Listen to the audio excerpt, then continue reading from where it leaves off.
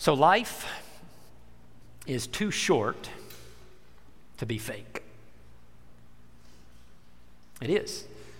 When you stop and you really think about it, life is way too short to be fake, to walk around without ever really letting people get to know the real you. It's way too short to walk through life and wear a mask. And yet we all do.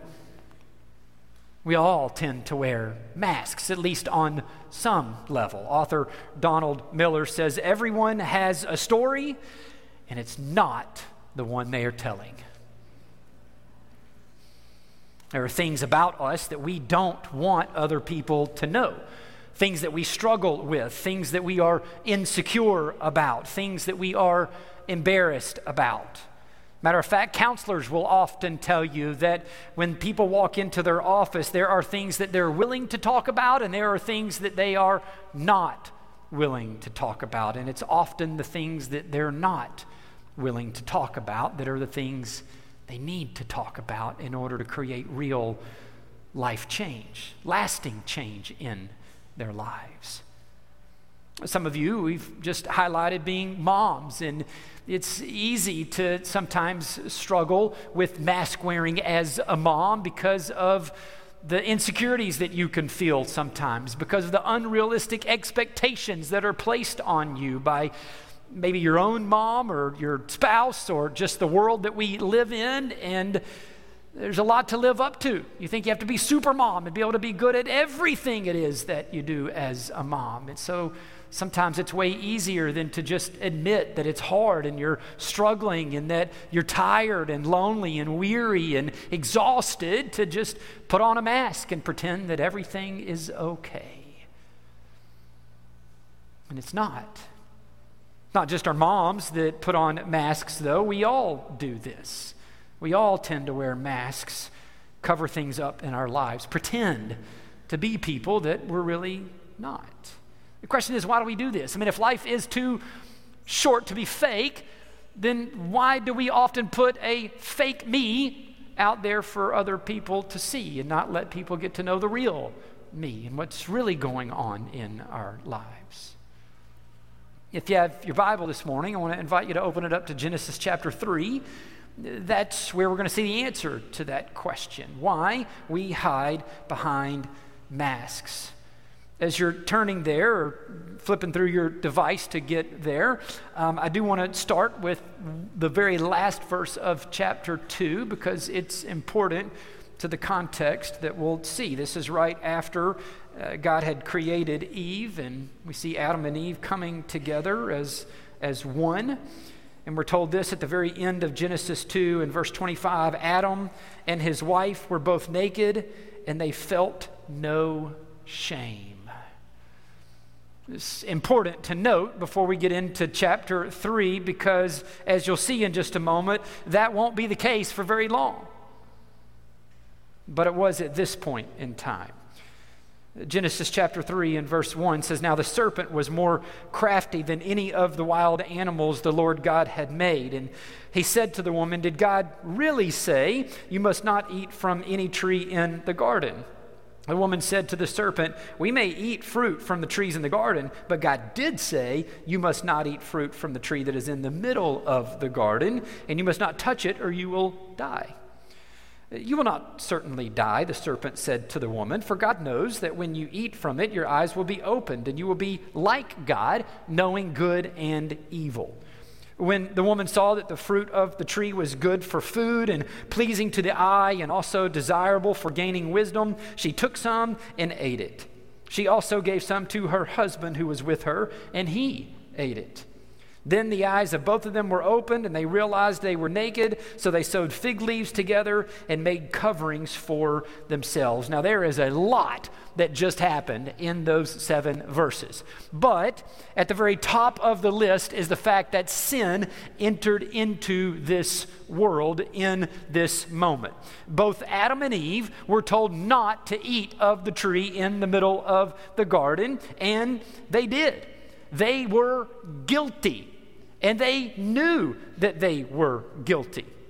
They felt the guilt for their wrongdoing, and there was absolutely nothing that Adam or Eve could do in this moment to absolve their guilt, to be able to get rid of their sin. It was done, and there was no way that they could undo what they had done. And so with that unresolved sin in their lives and nothing that they could do to be able to resolve the sin that was in their lives, they began to feel shame. Guilt told them that they had done something wrong, but shame told them that there was something inherently wrong with them. And now that Adam and Eve were experiencing shame in their lives, it caused them to cover up, to begin to fashion out a mask of fig leaves to try and cover up what was true about them in this moment. In other words, just to be able to write this out in a linear way and be able to focus on what we're seeing here, what we see is that sin leads to guilt. Guilt leads to shame, and it's shame that leads us to wearing a mask, to feeling like we have to cover up and hide behind that mask. When we sin, God put guilt in our lives as a good thing to be able to capture our attention, to go, well, that wasn't right. That's not the way I created you to behave and act out. That way that you treated that particular person hurt them. That's not a good thing, right? And so we will feel that. We'll feel that guilt, and we'll know that something is wrong in that particular moment. But then we begin to feel shame, and the shame says, not only did I act out in that moment or something wrong with the behavior that I just exhibited, but something is wrong inherently with me. It's at that point where we think, well, I can't be known as the kind of person who's done such a thing, so I've got to cover up. We begin to wear a mask. And there's all kinds of different masks that we can wear. Some of us wear different masks, different days, or sometimes different masks multiple times a day. And we'll talk more about that as we go on throughout this series and specific kinds of masks. But today, what I want us to see is this, that the root of our mask wearing is unresolved sin in our lives.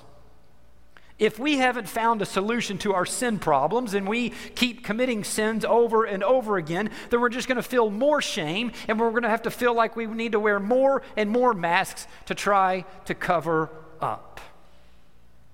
The same thing is really true not just about the sins that we commit, but the sins that other people commit against us. People commit sins against us, and that hurts. Sometimes the hurt that we feel when someone sins against us can cause shame, and then that shame eventually leads to mask wearing as well.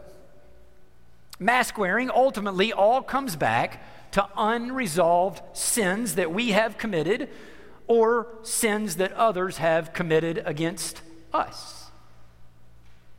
Well, that's not entirely true. It even goes further than that, actually, because we live in a fallen world, and there's sin in this world, and that affects the world that we live in. And sometimes we suffer consequences in our lives just from the effects of sin in our world. And then things happen to us, not necessarily because of sin that sinful behavior or actions on our part, or things that someone has done to us, but it's just something that happens in a fallen world. You get cancer, or you experience infertility. It wasn't because you committed a sin or someone committed a sin against you. It just happened. But that hurt that you experience from that consequence of the fall can sometimes lead to shame. I can't not be a mom. What are others going to think of me if I can't even be a mom? I have to cover it up, have to hide. I've got to hide behind a mask. Pretend that everything's okay. I can't let people know that about me. It's awful what Satan will do to us because of unresolved sins in our own lives and that other people commit against us, and just the sinful consequences that we experience every now and then because of a fallen world that we live in. He's going to use them to cause shame in our lives, to lead us to wearing a mask, because he knows that if we can get us to wear a mask, then we'll never truly be able to be receivers or expressors of love, and we were made to be receivers and expressors of love. If we wear a mask and people fall in love with us, they're not really falling in love with us, they're falling in love with our masks, with the fake me. Not really truly going to be able to express love to other people because we're hiding behind a mask. This is where Adam and Eve were at. They were in the garden. Sin had entered into the world. They had experienced the guilt, the shame, and the mask wearing. And it just continues. Verse 8. Then the man and his wife heard the sound of the Lord God as he was walking in the garden in the cool of the day, and they hid from the Lord God among the trees of the garden. But the Lord God called to the man, "Where are you?" He answered, "I heard you in the garden, and I was afraid because I was naked, so I hid." Notice what enters the scene here. Fear, right? I was afraid, so I hid. Adam felt the guilt of his sin, couldn't resolve the sin issue in his life, began to feel shame. Shame led him to fear what God was going to think about him or potentially do to him, and so he hides. Of course, this is what we do too. We feel the shame in our lives. We get scared. We fear what other people are going to think of us, what God will think of us, and so we hide too. We hide behind masks, or we try to avoid God. We try to run from God. We try to hide from other people. And of course, when we do those things, it just gets worse. Shame grows in the darkness. Shame grows when we're isolated from other people. It festers behind the masks that we wear, which just leads us to deeper and deeper hiding, more and more covering up. So Adam and Eve are hiding from God, which is impossible, of course, but that doesn't keep them from trying. It doesn't keep us from trying either, really. But watch what happens now that they have to face God in verse 11. And God said, "Who told you that you were naked? Have you eaten from the tree that I commanded you not to eat from?" The man said, "The woman you put here with me, she gave me some fruit from the tree, and I ate it." Then the Lord God said to the woman, "What is this you have done?" The woman said, "The serpent deceived me, and I ate." You see what's happening here now? They're both putting on a mask, right? They're trying to hide by deflecting attention away from themselves. Eve says it was the serpent. It was the serpent's fault. The serpent deceived me. It was him. It wasn't my fault. I'm a victim here, God. Adam blames Eve. It's the woman. She gave it to me. It's her fault. He goes even beyond that, though. As a matter of fact, he says, "The woman you, put here with me." In other words, come to think about it, God, you are the one that put the woman here. And then she's the one that gave it to me. So ultimately, I think you're the one to blame here, right? I'm not at fault. I'm just a victim here. God, it's your fault. But again, it all comes back to sin. They had sinned. They had no way of dealing with their sin. They couldn't do anything about it, which led to shame and then to fear and hiding and blaming and mask wearing and all the above. And it's been going on ever since. Well, happy Mother's Day. This concludes our service. And imagine if we had to stop there. I mean, they did. But now, living on the other side of the cross, it's different. God sent Jesus to do something about this sin problem that entered into the world in the garden that created this whole cycle that we're talking about. And now on the other side of Jesus' death and resurrection, the Apostle Paul could declare things like this in Romans 8:1. There is now no condemnation for those who are in Christ Jesus.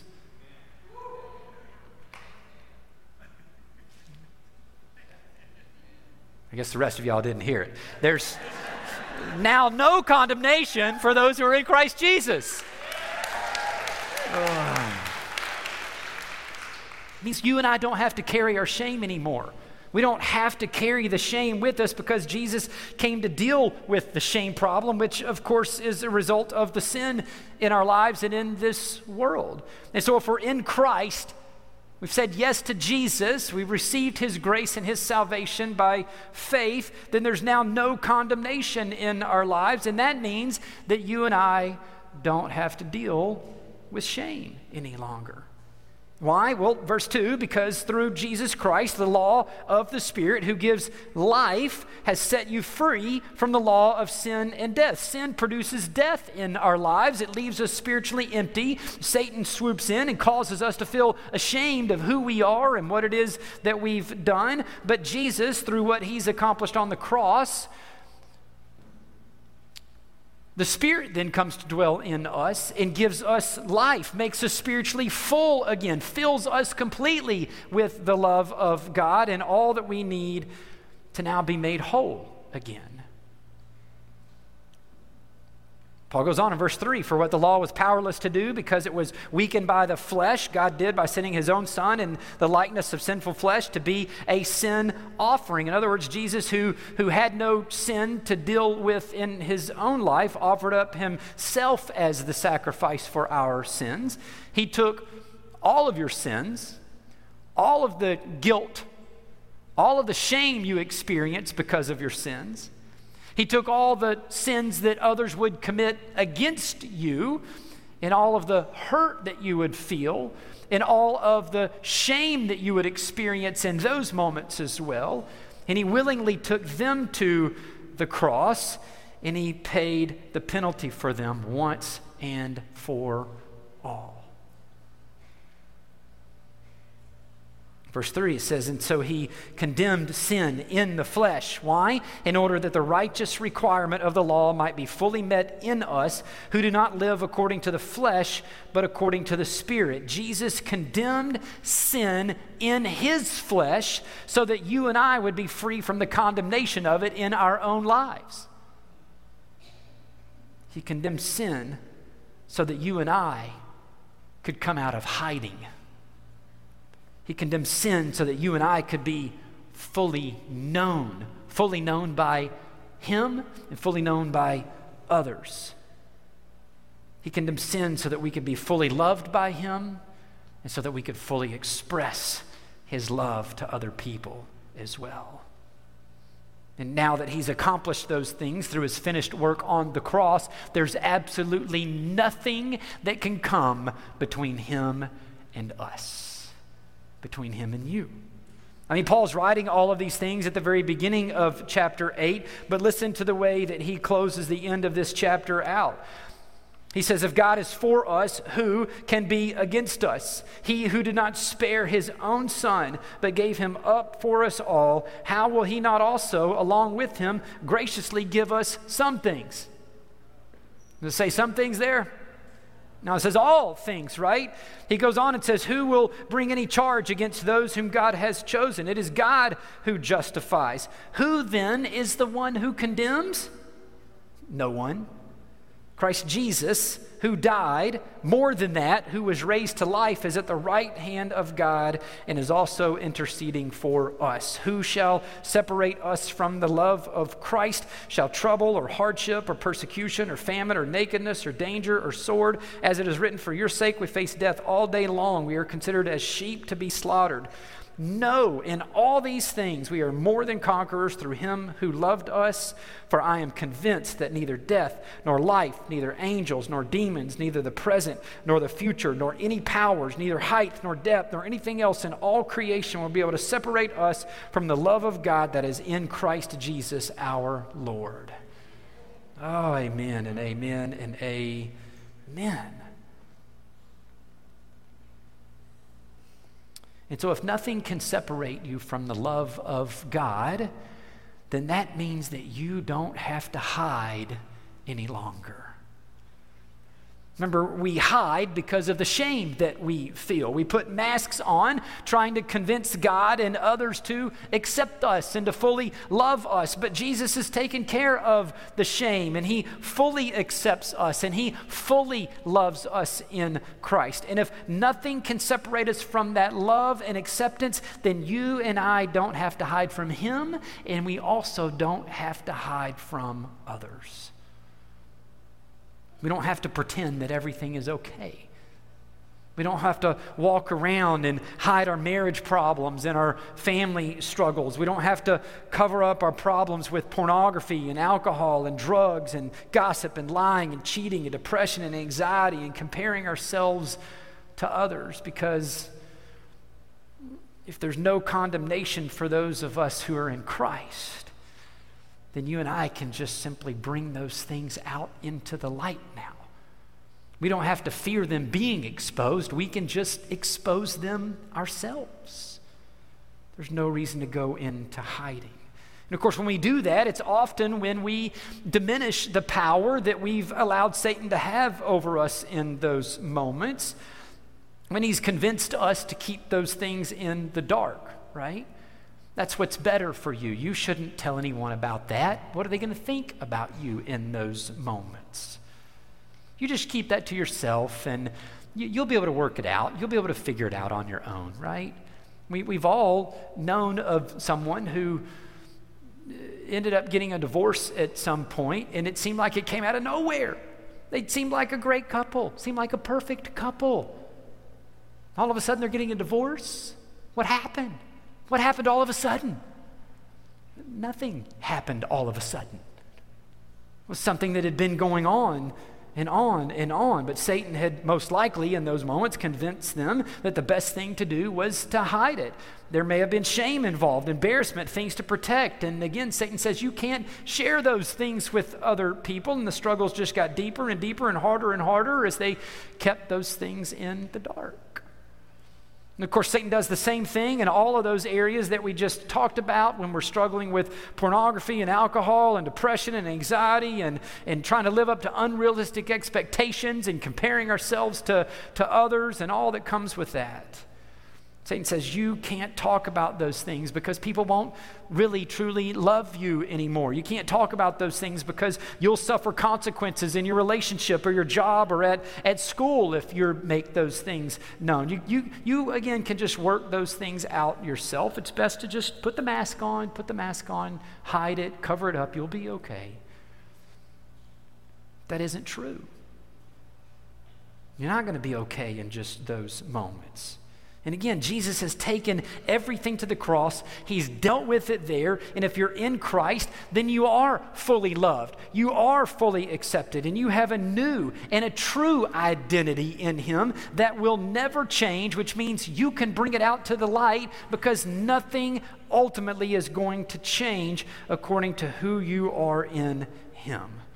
You don't have to fear God. You don't have to fear what other people are going to think. You don't have to fear the consequences. I mean, there might be consequences when we come out into the light and we put those things out for others to see in front of us. But it's far less than what we would suffer if we keep those things in the dark and hold on to it and let it go deeper and deeper and darker, and then have even bigger consequences to experience whenever those things finally do end up coming out. I'll say it again. Life is too short to be fake. And over the next several weeks, we're going to talk about our fakeness, the fake me's that we tend to create, the masks that we wear, the specific masks that we sometimes wear, and how to deal with those things. We're going to talk a lot more about our true identity and how that helps us with our mask problems. But for today, I wanted you to see why it is that we hide, that it's a result of sin, unresolved sin in our lives, the shame that we carry from those things, Satan convincing us that hiding in the dark is what's best for us. But again, it's not.